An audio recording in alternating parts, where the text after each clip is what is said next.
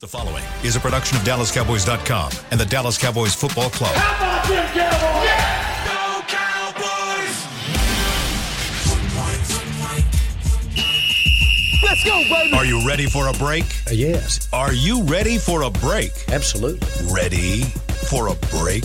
Yeah, and so much for that. It's time for The Break on DallasCowboys.com. We were on the break! With Ambar Garcia, Brian Broaddus, Patrick Walker, and Derek Eagleton.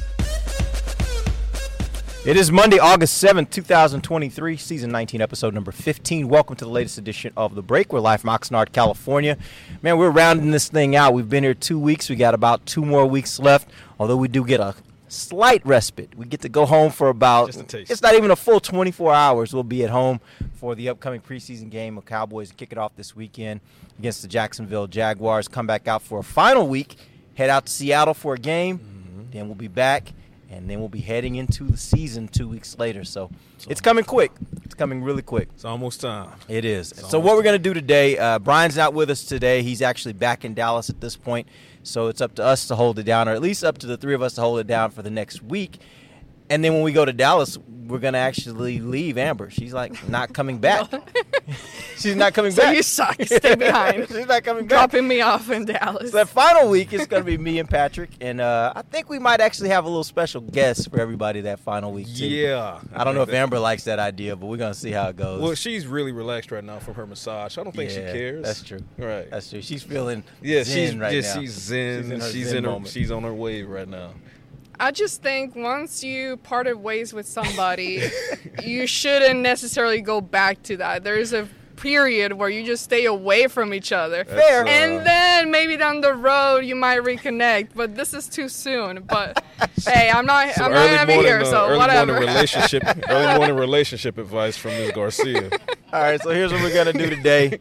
We got a lot to catch up on. Cowboys have their blue-white practice. It wasn't really a scrimmage. It used to be a scrimmage. It wasn't a scrimmage. It was a practice. But have the practice Saturday, and we had some notes from that. I want to hear from you guys on some of the things you saw, some interesting notes of players and moments. We'll definitely get into that mojo moment. That's something worth discussing. And then what we're going to do is we're going to round out our – we started this conversation last week, particularly on the offensive side of the ball. We have a few more positions on the offense and then some on the defense. But we're really talking about camp battles, and we're going to go through each position, and we're going to kind of line out the top 4, 5, 6 players at that position so the fans can get an idea of, based on what we've seen out here, how this thing is shaping up as far as who's going to be your starters. In most instances, we know that. But what does your depth look like? Who are the guys that are your depth pieces, your 3rd, 4th, 5th guys on the roster at each position? We'll go through some of that. We'll also take some questions. Remember, we got our new text line up and rolling. The number is 817-290-3298. Again, 817-290-3298. We'll take questions. We'll take comments throughout the show. So send us what you got, and we'll try to integrate you into the show. All right, so let's start first with Patrick. Let's get some injury updates. Yeah, let's do a couple guys. Ronald Jones, Luke Schoonmaker. What are we hearing about those guys right now? So Ronald Jones left the blue-white practice on Saturday with what's being described as a groin injury. The severity of that is unknown at the moment. We'll get more information from Mike McCarthy today as far as if Rojo is going to practice. Obviously, tough week for him last week. Gets the news of the 2-game suspension, and then he leaves on Saturday. And groins can be a bit nagging. So we'll see if he practices today or at all this week. We'll see how the Cowboys handle that. Luke Schoonmaker, bittersweet news, more sweet than bitter. He suffered what Mike McCarthy described as a minor setback in his recovery from plantar fasciitis. The expectation initially was that Schoon would be on the field potentially for the blue-white practice, but the date was changed, but not too far out because the expectation is now moved to today. So we'll ask Mike about that today, if that's still the plan or if they're going to give Schoonmaker some more time. Donovan Wilson, he was seen without a boot on Saturday. So big news there as he battles back from that calf strain he suffered a couple weeks ago. Initially, the injury, the prognosis was several weeks for he and Israel Mukuamu. Donovan Wilson was on the sideline with no boot. That's key to note. And Israel Mukuamu actually returned to full team practice, full team duty. So the safety unit is getting healthy for the Cowboys. And that's great news, especially when you combine it with the fact that young guys, Wanye Thomas, Marquise Bell, they've been out there doing some good work. Sam, Williams had a shoulder strain last week. He returned to full practice duties last Thursday, so of course he was participating on Saturday. So Cowboys, the minor injuries that they're dealing with, they're getting healthier, and Luke Schoonmaker looks like he's making his way toward a training camp debut. How much do you guys think this injury to Schoonmaker set him back? That tight end position, it's an interesting position, and we're going to talk a little bit about that when we get into our depth. But that's one of the positions that I look at, and I'm like, every day I'm seeing different guys that are lower down the depth chart making plays out here, getting familiar with the offense. How much is this setting the rookie back? I mean, for a rookie, you never want to miss any type of time. You're still trying to build that relationship with your quarterback and just go out there and run routes. But for a guy like him, I know when he was drafted, we were talking a lot about him and possibly him making somewhat of an impact this year early on, but I never really saw them that way. I still saw the other guys up front, and I'm curious what Brian would even say when it comes to blocking, how he was looking, because that's a guy I haven't seen much out here when he was doing things. Were you noticing something as far as the blocking aspect of his game? Not quite yet. So those are things that it's a big step back, but like he said, we don't know how much time that's going to be. But as far as what I was expecting to get from him this year early on, it wasn't necessarily much. Well, for my stance, when it comes to Schoonmaker, Amari makes a great point. When you're a rookie, you don't want to miss any time at all, especially at the beginning when it's your first training camp. You're trying to get your legs under you. You're trying to get a chemistry with these quarterbacks. You're trying to build that on-field chemistry with the tight ends coach, Lunda Wells, and, the veterans that are on the team, Jake Ferguson, Peyton Hendershot, Sean McEwen. But you also have to factor in when he does come back to the field, he's not going to immediately be 100% coming off of a plantar fasciitis injury as a tight end who's going to have to block, which means he has to plant his feet into the ground and hold anchor. He's going to have to run routes and get open in space. So when he comes back, let's say it takes 2 to 3 weeks for him to acclimate fully.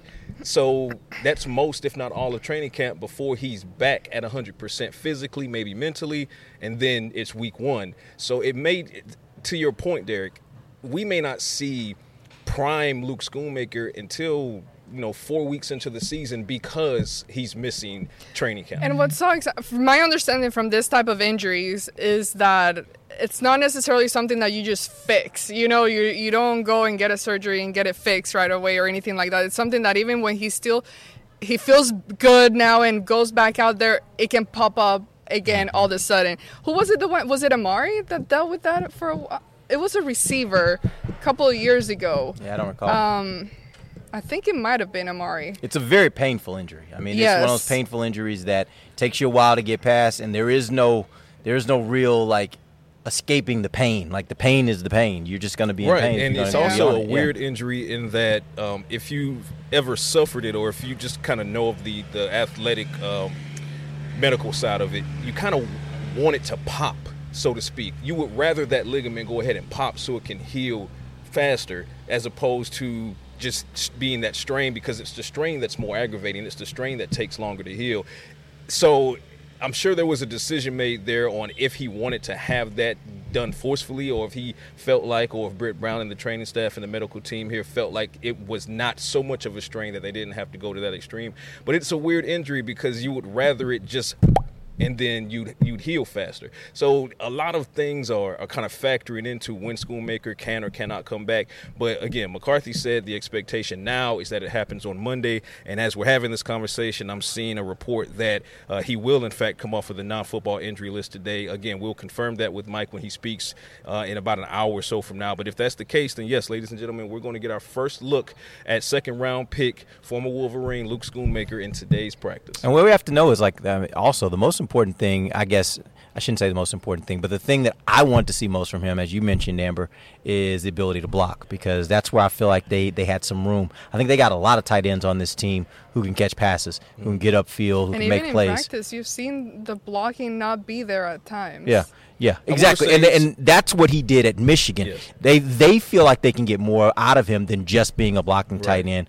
But at the end of the day, if he's a great blocking tight end, that's valuable for the Dallas Cowboys. He's very solid on his film from Michigan as a blocker. I believe, like you said, that there's more in that toolbox than just being a blocker. I think he's the most well-rounded tight end in the room right now. Again, we have to see that on the NFL field. We have to see that on the Cowboys practice field before we can really definitively say that. I like the progress in blocking that Jake Ferguson is making, for example. He's making strides in that category. So I think he's right there with Ferguson, but Ferguson obviously has the leg up. But I'm really, really looking forward to seeing what Schoon can bring. And he's not a small dude. This is a big boy. So I think the blocking will kind of take care of itself. What I'm looking for, if and when he shows up in practice today, tomorrow, whatever the case may be, I want to see how comfortable he is running routes on that foot. That's going to tell the real story on how good he feels or does not feel. I will say, at the very least, he's been getting work. What are those machines called? Jugs. Where they throw the ball? Jugs? Yeah, the jugs machine. Yes, Jugs he's been doing a lot of that, and he's looked pretty good. I mean, he's got hands. To me, it looks like an easy exercise, but those balls come flying. Right? Yeah. But he's looked good catching those balls and at least working in that sense. So we'll see once he gets out there. Yeah, I'm not worried about his hands. He's got hands. Yeah, honestly, I want to look at his foot. Honestly, for both the first and the second round pick, I know that the Cowboys feel like they can get more out of them than what they showed in college, but quite frankly, for me, if they can at least do what they did very well in college, Mozzie stopping the run, Schoonmaker blocking, if they can do that in their first year, that's putting the Cowboys far ahead of where they were, because those are two areas where they could use that extra, that ability where they didn't really have it consistently last year. All right, we're going to take our first break. When we come back, we're going to jump into some standout moments from the blue-white practice. We'll get to that mojo moment. We'll let these guys tell you about some things that stood out to them, some players that stood out to them. We'll do that when we come back. DallasCowboys.com radio. Todd thought it would be secure to jog in the cheetah savanna. Todd believed the big cat repellent he bought online was reliable. And now, Todd is trying to be faster than this cheetah that can run 80 miles per hour. But the good news is, Todd has AT&T 5G that is fast, reliable, and secure. And he learned the best thing to do is stop running and toss her the backpack with the beef stew. AT&T 5G. Fast, reliable, secure. It's not complicated. 5G requires compatible plan and device. 5G may not be available in your area. See att.com/5G for you for details. Cowboys fans, after that move, we've just coined the term Rowdy Replay. Let's roll back the tape. Okay, there's our mascot Rowdy cheering on the boys. And now he's on his phone, on his Bank of America mobile banking app? Staying on top of his finances with his virtual financial assistant, Erica. Bank of America's digital tools are so impressive. Cowboys fans just can't stop banking. Learn more at bankofamerica.com/can't-stop-banking. Erica is only available in the English language. You must download the latest version of the mobile banking app, only available on select mobile devices. Message and data rates may apply. Member FDIC. They say champions are remembered, but legends are never forgotten. United Ag and Turf offers a winning lineup of John Deere equipment built to tackle any challenge on and off the field. Legendary John Deere tractors, combines, residential mowers, commercial mowers, compact construction equipment, Gator utility vehicles, and a full line of golf and sports turf equipment. United Ag and Turf, the official Ag and Turf equipment supplier of the Dallas Cowboys. Visit UnitedAgAndTurf.com to find a location near you. Hey Cowboys fans, ready to spice up your next watch party? Bring Yo Quiero guacamole and be the game day hero. Yo Quiero means I want, and we know you want great, fresh tasting, ready to serve guacamole for your home gating and tailgating events. Made with real avocados and the perfect blend of spices, it will be the star of any party. You can find us at your local Albertsons or Tom Thumb in the deli section. If you can't find it, talk to your store manager and tell them, Yo Quiero guacamole. When you need mealtime inspiration, it's worth shopping Kroger, where you'll find over 30,000 mouth-watering choices that excite your inner foodie. And no matter what tasty choice you make, you'll enjoy our everyday low prices, plus extra ways to save, like digital coupons worth over $600 each week. You can also save up to $1 off per gallon at the pump with fuel points. More savings and more inspiring flavors make shopping Kroger worth it every time. Kroger, fresh for everyone. Fuel restrictions apply. Back to the break.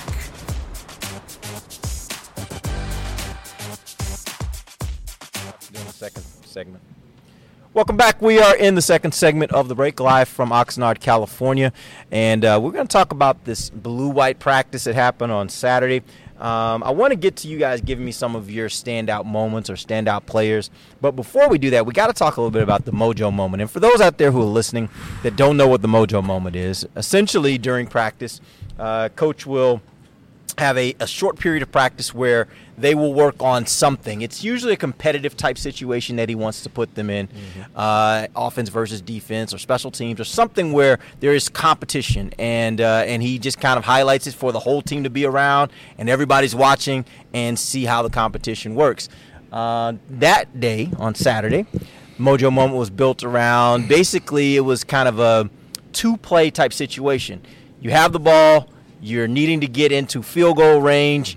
You're kind of right at the outskirts of field goal range. You get one play, and then after that one play, you got to get the field goal unit on the field. They got to try to kick a field goal to win.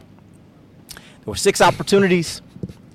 There was 1 made field goal. 1. 5 misses. Uno. What were your thoughts about that? And is it – I know there was a lot made of it.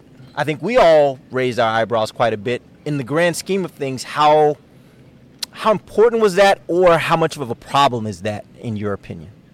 That was a massive problem. Okay. I've sat here on this panel now a couple times, and I specifically said I was not convinced that the kicker that's going to be the eventual kicker for 2023 is on the roster right now. And I say it because the body of evidence is lacking. I hadn't seen anything. There's nothing on the resume. Now, Vizcaino, he did well in minicamp. But that's minicamp. So now you're out here, and I get it, the wind and whatnot, the elements, but that's football. The crowd, you heard how the crowd was just eviscerating them after each miss. That's football. In that pressure-packed situation in a mojo moment, you missed between the 2 kickers. You missed 5 of the 6, and the misses were not pretty. One in particular, it looked like it hit a bird and died in the end zone. Only it did not hit a bird, so I don't know what happened in that instance. My main point being, I already had concern, and I needed these kickers, one or both of them, to string together good days. But when the pressure was on and everybody was watching and the crowd was first cheering for them and then cheering against them because the crowd was displeased, they just started to fold more and more, to the point where when they finally made the one, which was the final kick, the crowd exploded because the crowd was so upset that the first 5 were missed. And these weren't 60-yard field goals that were being attempted. So I had concern already. Now it's DEFCON 1 for me. So Cowboys, I would love to see that kicker competition get another body in the room. Hopefully soon. We'll see what happens and what they decide to do. Something that I don't understand, and maybe you guys do, is this whole thing. When you start talking about it, some people will say, well, this is a hard place to kick. Just the wind, the place, the trees. And I look and I stand out there and I'm just like, how? Like, I don't understand why that's even a point to point. Yeah, and I know Nick would be one to argue that and say, well, this and the trees, and it looks pretty simple to me. It looks pretty basic as to what you would have in any other place. The wind has not been crazy. You have the little orange flags on there on the poles. We're talking roughly, if you look at it, it's about 10 to 12 miles per hour is what the wind has been at its worst out here, which is not, again, that's not horrible wind. Yeah, nothing that it should create the problem that we're seeing. Right. So definitely very concerning. And, this is once again, I feel we're sitting here similar to what we were last year. Hopefully it doesn't play out the same way as it did going into the season and towards the end of the season. But they have to do something. They have to do something quick and try to fix it and get whoever it is to come out here or go to the Star and start kicking and just better the craft. I don't know what else to say about this, but right now I don't think the Cowboys have the answer. Yeah, and the tough part is kicker is one of those positions where there just isn't a lot available to you at this time of the year. Now, ironically, there are a couple veteran kickers out there on the free agency market. The issue there is most of them are, older, which means most likely you're probably not dealing with kickers that have a lot of juice in their leg from the standpoint of they're not going to be booming 52, 53 yarders regularly. But if you can get one of them that can consistently kick from 45 and in and consistently hit those and get all their extra points, that may be your preferable option at this point. And now your offense just knows you're not going to be kicking a lot of those long field goals. That's not going to be what you had. Last year you had that. You could kick from deep, but I'm like, give me 45 in and I'll take it. See, this is why we get along so well, right? Because I was saying this during the mojo moments. I was having this conversation with one of our colleagues, and obviously when you start to see these kickers make these misses, and the conversation was Mason Crosby, Robbie Gould, and then the conversation moved to, well, what about age? These guys are mid-30s, whatever. And my point then is your point now. We're all on the same page when it comes to this. The guys out here aren't in their 30s and they're missing. Okay? So I don't want to hear about age. What I want is an accurate kicker, someone who's accurate up to 40, 45 if you had to push him to 45. Because at that point, your offense no longer has the crutch of knowing it has a Brett Maher or someone who can boot it 60 yards. So you actually know going into this drive, you better get across the 50-yard line minimum. Right? You better convert on second and third down to avoid fourth down and avoid needing your kicker to come in and save the day or save the drive. If you remove that crutch, it will probably and likely add that much more motivation and push for McCarthy and Schottenheimer and Dak and the skill players to say, hey, we have to get this. Well, how you call the plays will we be different. have to get this next conversion. We have to get across it because we know respectfully that this particular kicker, be it in their mid-30s, be it Crosby, Gould, whoever they bring in, we know they can't give us a 55-yarder. We got to get in their range. So that makes the offense more aggressive just by default. I love that thought process. Do you guys prefer a guy like a Maher that has the leg to kick those 52, 53, 54-yarders, maybe even deeper than that if you needed him to? He's just a little bit inconsistent as he was last year on the extra points.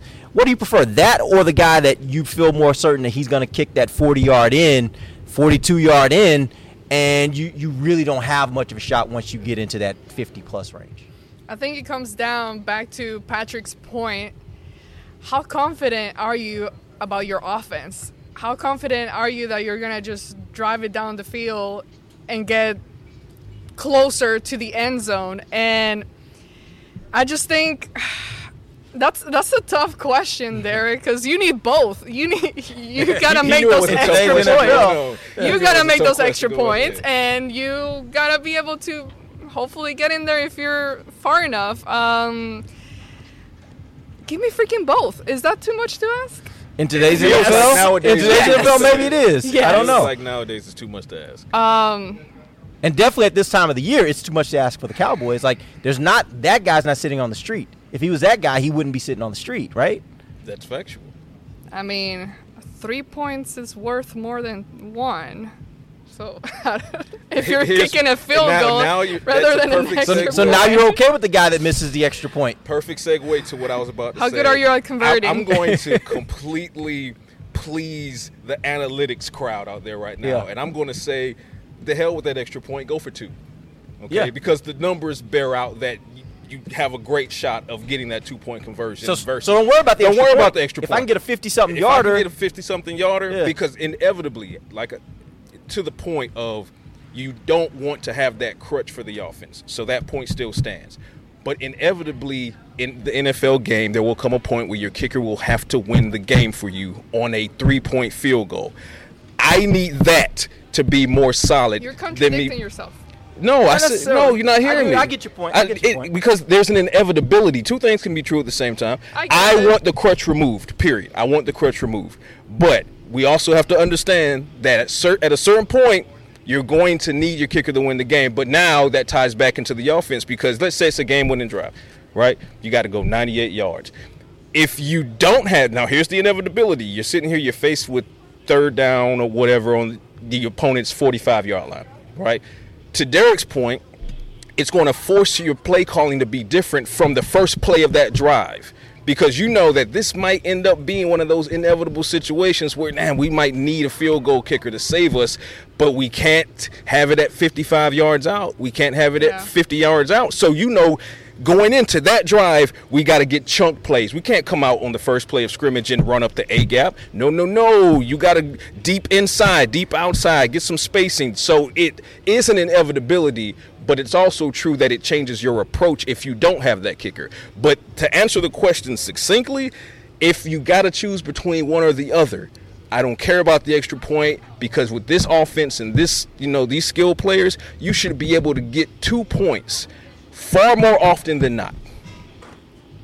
Okay.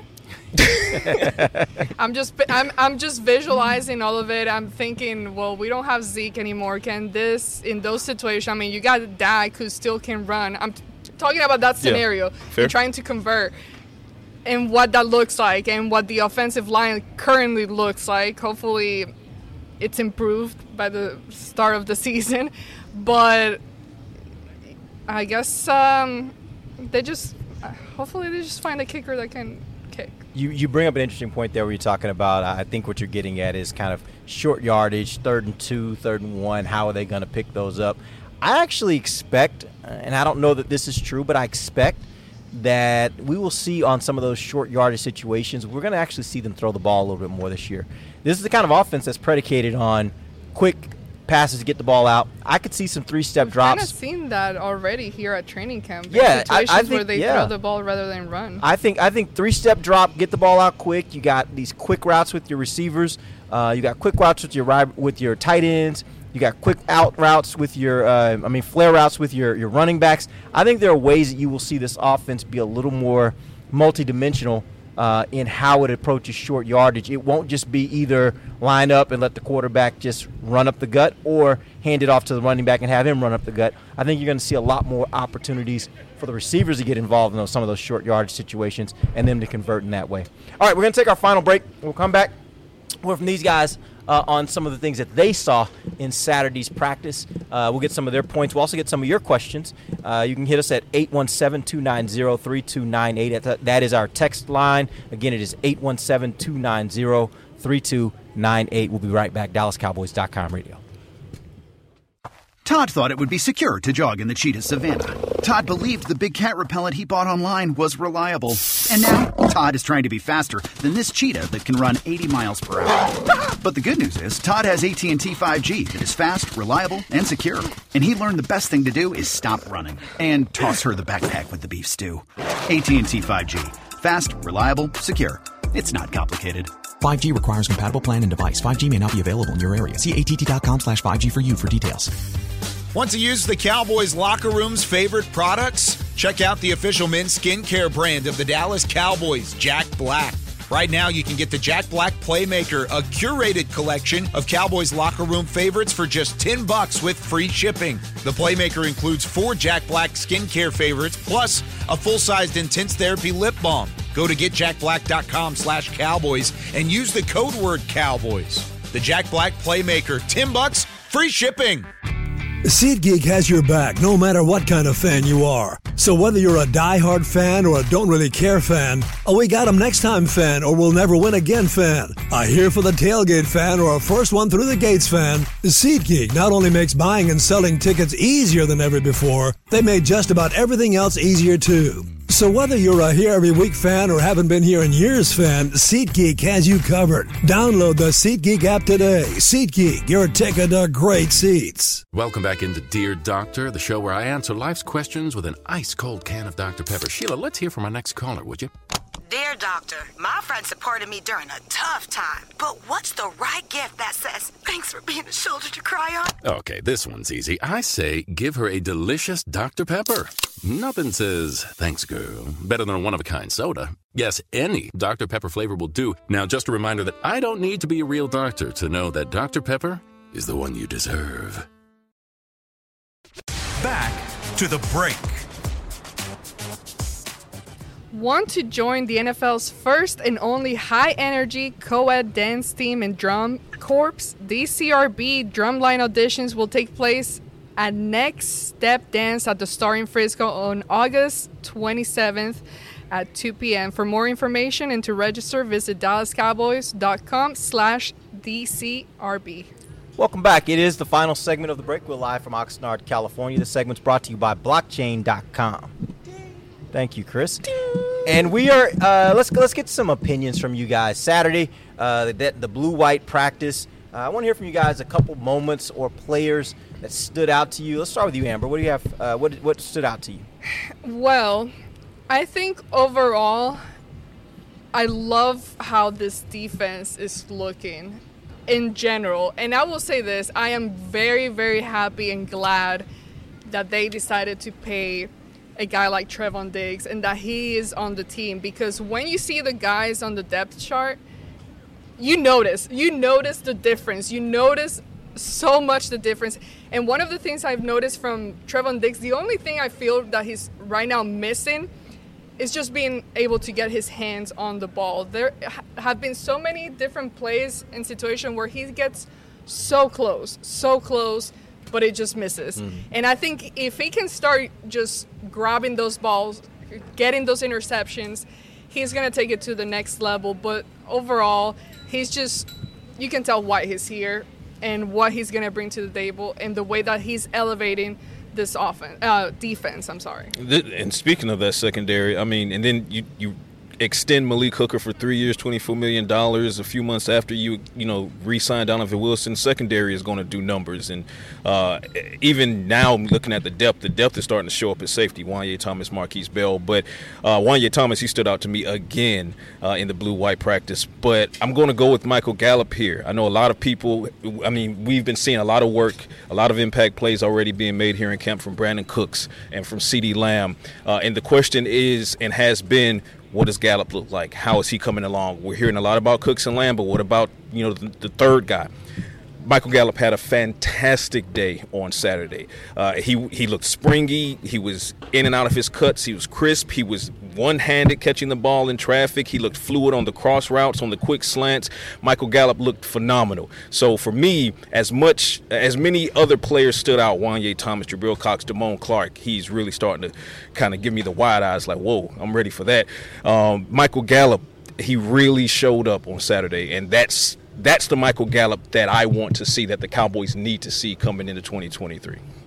When you look at this overall offense, where are they right now as far as where you would have expected them to be? And you mentioned the receivers, but just overall how they're looking. The defense obviously looks great. We knew they would look great. But offensively, do you get the sense that they're right where they should be? Do you think they're a little bit behind? Do you think they're ahead of where you would have expected them to be at this point?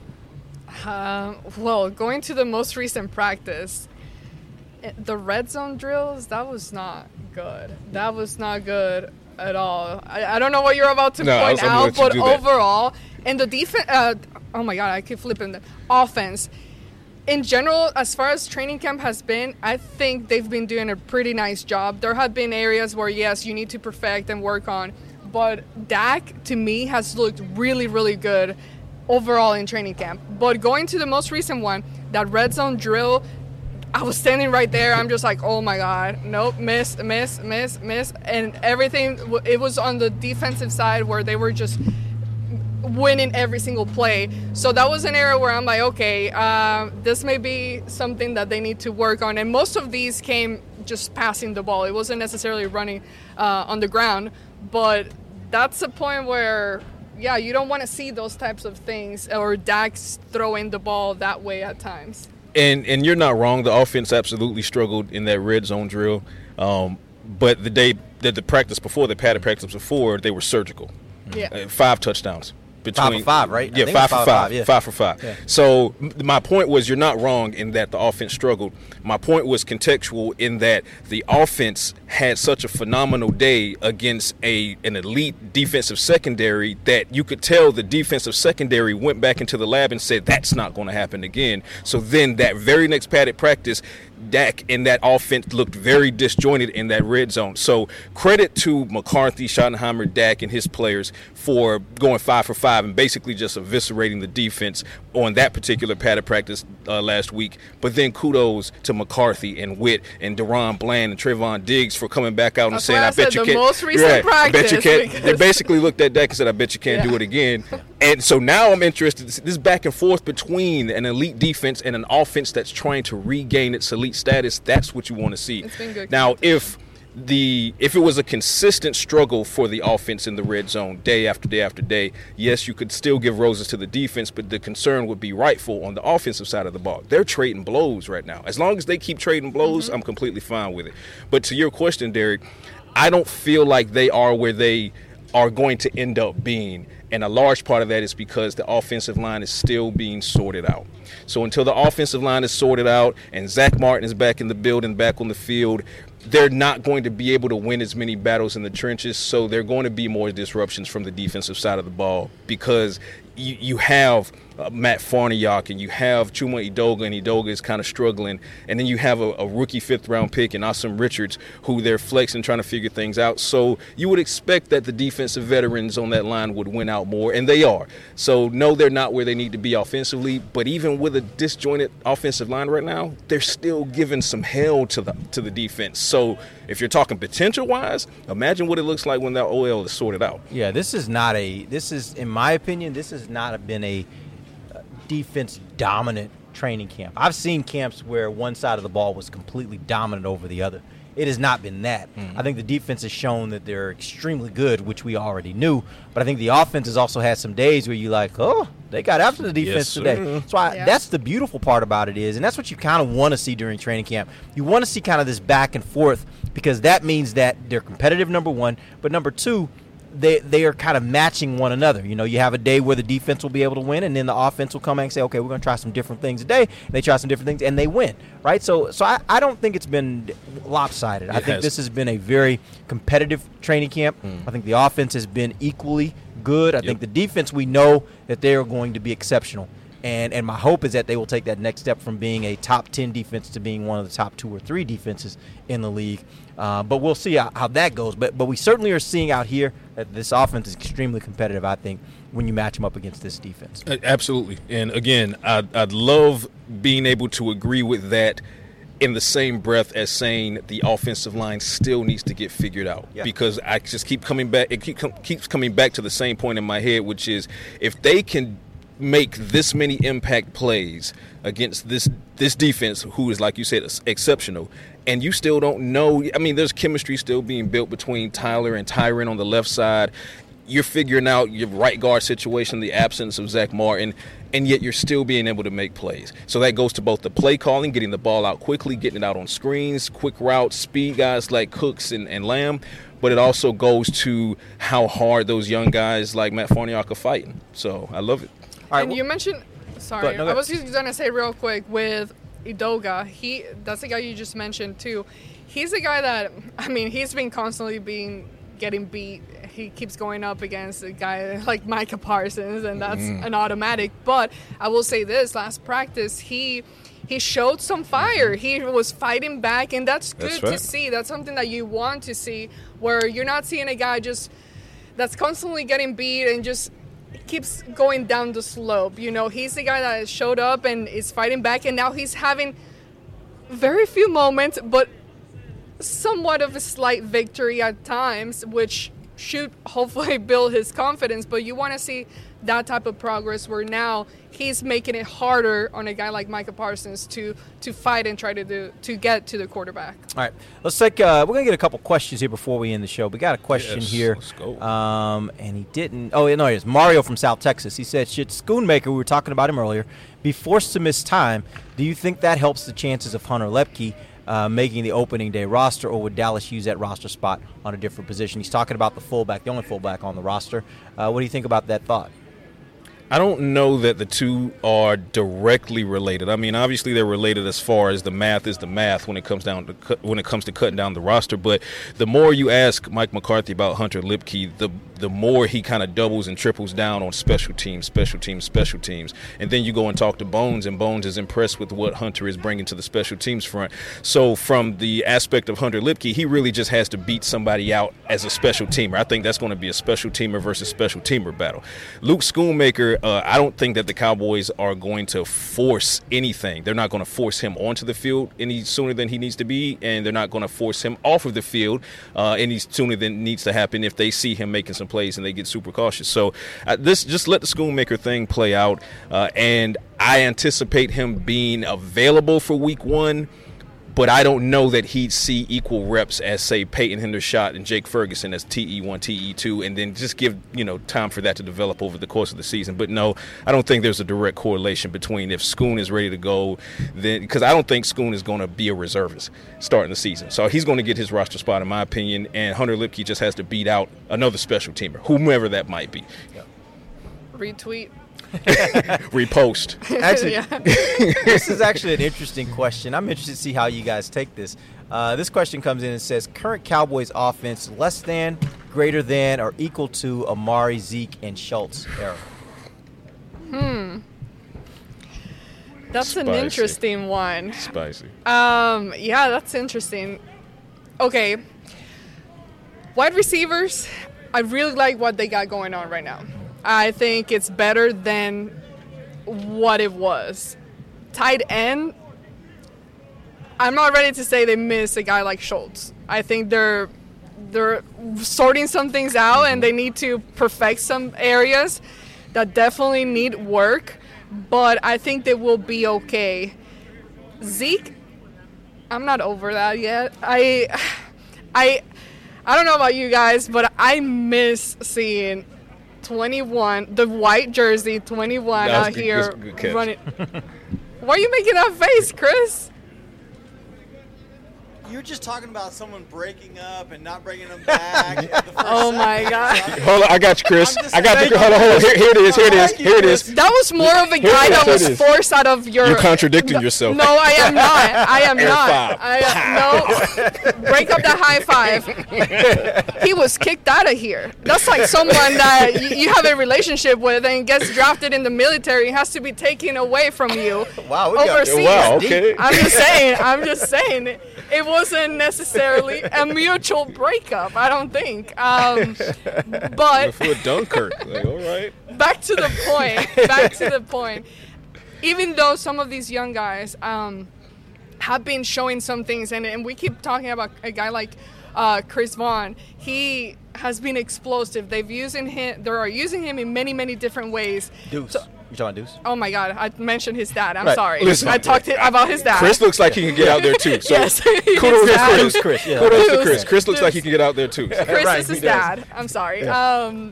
Well, I see Chris working out every morning, so yes, he was fresh on my mind. But no, his son Deuce, he's been doing really, really good job, and Tony Pollard has done a good job as well. But there's still something for me that is missing. That is not what Zeke was bringing to the table. And you talk back about those short yardage situation. I think that's something they're still lacking out here. I haven't seen a guy, and this is kind of hard to tell because you're not really fully tackling anybody. But as soon as you see a small contact, the defense is not going to go hard or anything. But you see that initial contact, you're like, okay, yeah, that would have been it. They wouldn't have gotten far.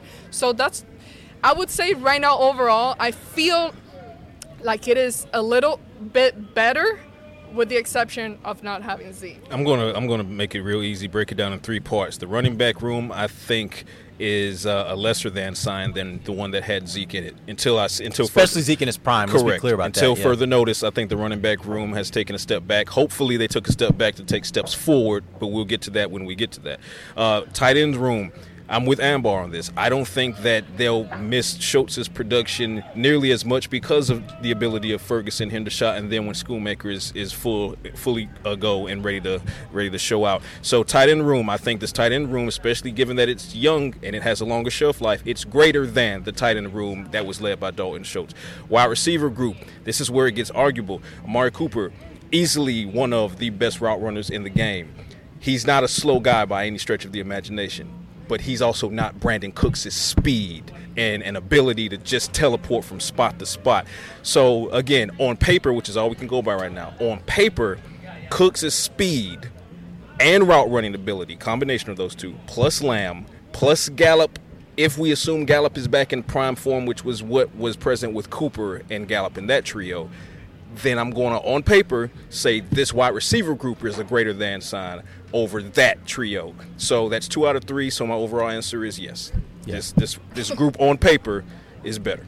Yeah, I agree with all that. The only part I think is a question mark is the running back room. Yeah. And really, as for the points that you brought up, Amber, we haven't seen yet their ability to be able to convert those short yardage runs. I think in a lot of other areas, I think in the passing game, they're probably better. Because even though, and I remembered back when he was drafted, I remember the Cowboys talking, and I talked specifically with somebody in the organization who would have known and was part of the conversations that was like, man, we really think we're getting something in the passing game from Zeke. He's one of the better running back, pass-catching running backs coming out of the draft in a very long time.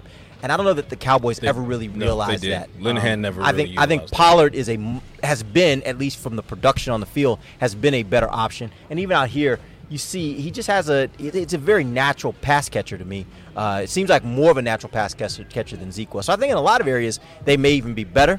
I still don't know what they're going to do on short yardage. They may have the right answers. Who knows? I haven't seen it. Going to your body of work, I haven't seen that yet. Correct. So that to me is the big question mark, and especially Zeke in his prime. Zeke in his prime, you give him the ball on 3rd and 1, it was almost like you just didn't even question it. But that's gone. That's what we're comparing. We're comparing his prime to where they are now, and I think that's the one area where I think there are still question marks. Yeah. Give the ball to Deuce Vaughn and. He still hasn't signed with anybody. Not yet. Yeah, but I'm not sure he's still that anymore. Like, that's the other part to it. I don't know that Zeke is. No, but I think going back to last year, what we saw last year, if you find the right combination, I think it's the perfect recipe for the running backs. What you do with Zeke versus what you do with Tony Pollard, they both have different set of skills that you use him. I think what fans were getting kind of annoyed about last year is that you were using Zeke, you were still using Zeke a lot more than Tony Pollard, and people wanted to see more of Pollard.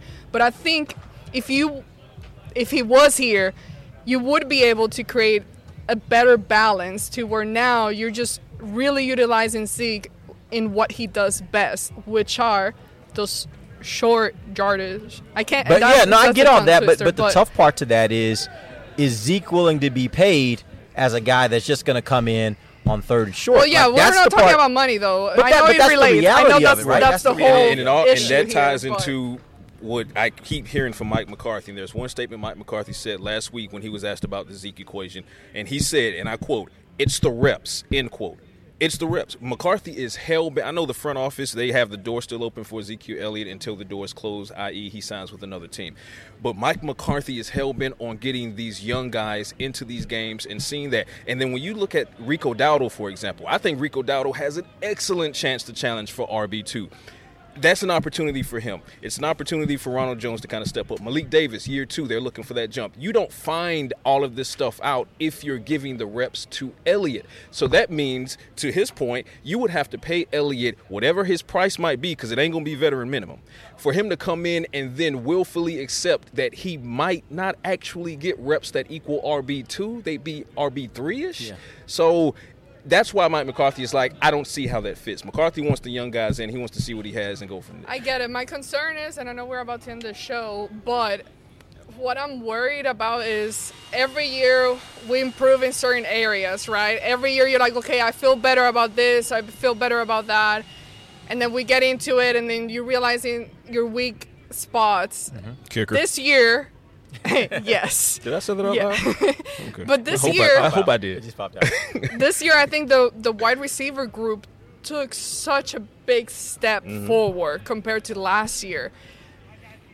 Running back, I don't feel the same way. As of right now, I hope I'm absolutely wrong, but I don't want to see it where, okay, we thought we were all in this year, and this is going to be the year, and the defense is looking amazing. We were able to keep so many parts of the defense, and Dan Quinn and all of that, and then you get into the season, and you can't freaking run the ball or convert in certain areas, because, again, I'm not talking down on these running backs. You got to be able to run Tony sooner Pollard is fast, and some of these guys have been doing a really, really good job here at camp, but is it going to be enough?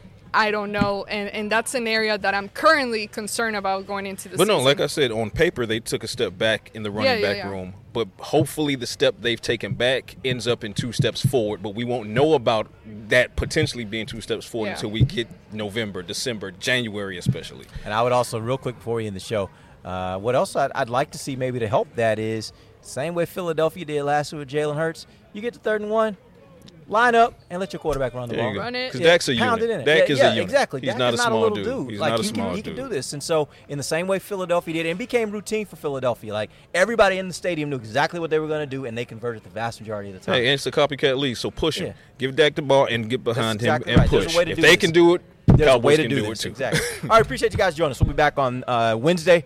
It'll be our final show of this week because Friday we'll be traveling back to Dallas because Saturday we get to kick this thing off. Cowboys will take on the Jacksonville Jaguars. So then, for Patrick Walker and Amber Garcia, I'm Derek Eagleton. This has been The Break live on DallasCowboys.com radio. This has been a production of DallasCowboys.com and the Dallas Cowboys Football Club. How about this, Cowboys?